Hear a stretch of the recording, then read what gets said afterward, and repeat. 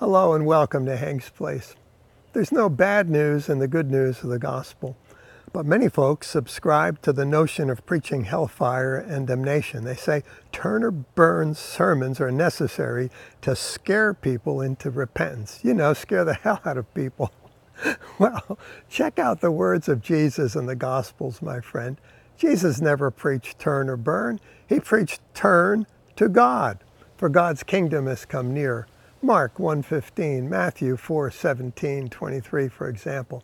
You see, it's all about inviting people in, not scaring the hell out of them. And they are drawn to God by the Holy Spirit. God does not delight in seeing people get what they deserve. God is all about saving us from what we deserve. Jesus has rescued us from the coming wrath. So we do not need to live in fear of becoming unsaved or being abandoned or unadopted. For I am convinced, Paul writes, that neither death nor life, nor angels, nor principalities, nor things present, nor things to come, nor powers, nor height, nor depth, nor any other created thing will be able to separate us from the love of God, which is in Christ Jesus our Lord. Romans 8:38 and 39. Some say preaching on the grace of God makes people lazy, but Paul said just the opposite.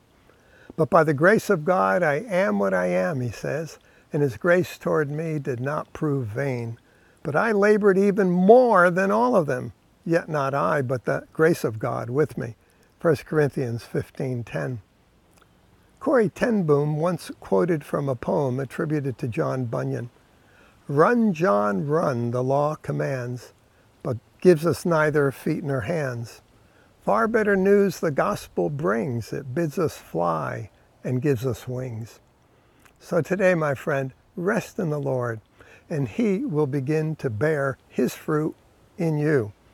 The unconditional love of God inspires us to take risks and to be generous with our lives. We don't have to do anything for God. Rather, it's about he and we working together, walking together. In the mixed grace gospel, however, we'll feel the pressure to perform, to get it right.